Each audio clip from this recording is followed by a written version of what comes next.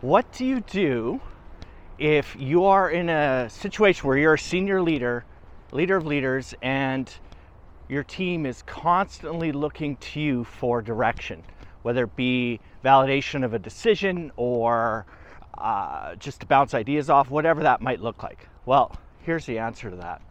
So what started this was I did a seminar on my delegation decoder, and link should be below to download that free resource for you.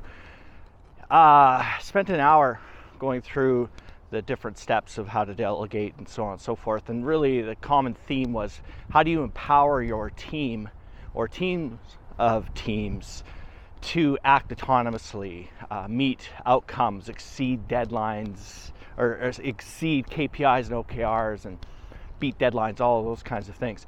So in the Q&A after, an individual asked a really good question. So, well, this is all great, but my team, anytime there's a decision to be made or they announce it, they look at me and say, hey, is that okay, boss? It's a great question, because this individual, from what I can tell, seems to be a pretty supportive leader and pretty easygoing and not a hard ass, at least from what I could gather. So it was a great question. So I answered it with a few different things, but and I'll just add to that here, because I think it's a very common problem when we talk about delegation, where we would love not to be doing all of the work, but maybe our team just isn't ready for it. So a couple things.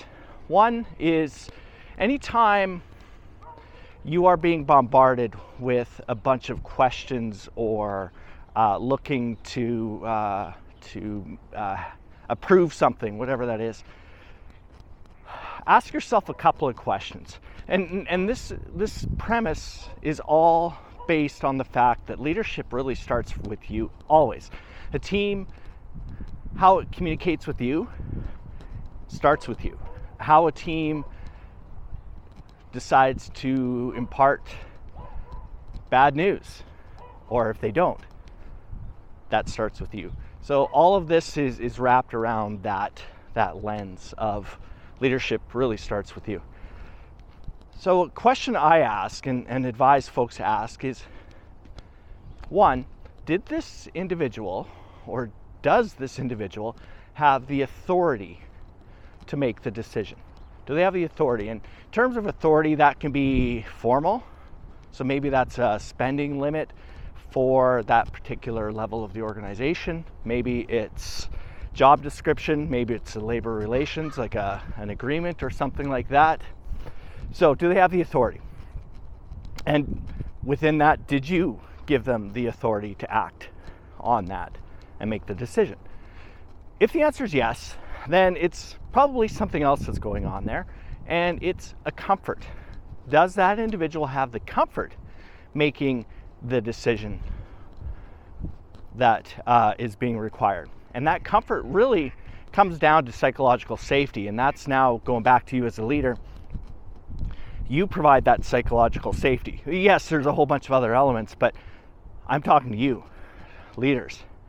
So does that individual have the comfort? Do they have the safety to make that decision? And if the answer is no, which frankly it probably is, because they wouldn't be asking you in the first place, then that is a coaching and a mentoring opportunity there. So now you've eliminated, can they make that decision?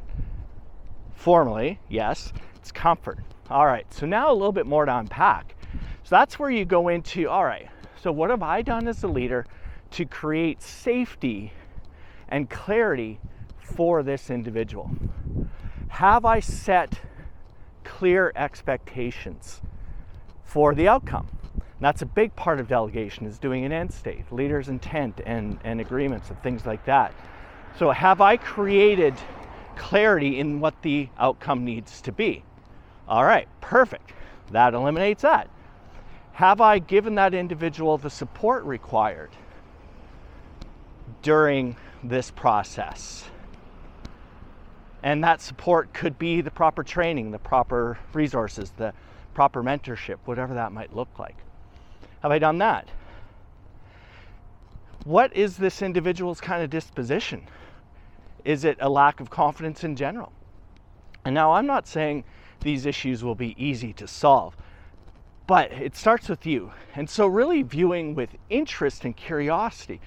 So what is driving the behavior? That's really what we're talking about here as leaders. What is driving the behavior? Not why are they always talking to me? Why are they looking to me for approval? Why are they this? Why are they that?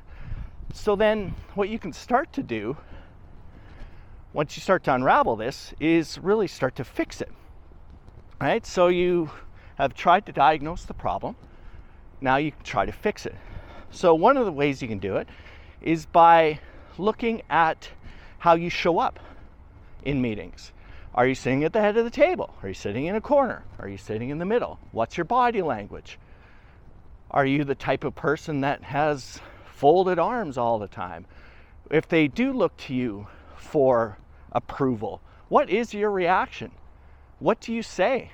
Do you say, yeah, it looks good, but make sure we do this? Or, yeah, that'll work. Or, you know what, I've got nothing to say, and then you follow that up with 10 minutes of a diatribe, right? So those are some things, again, looking at your own behaviors. So what are you doing when they ask you those questions? What's your reaction? There also could be some larger cultural aspects to it as well. I just spent a bunch of time in the Middle East, and I'm not discounting what that looks like.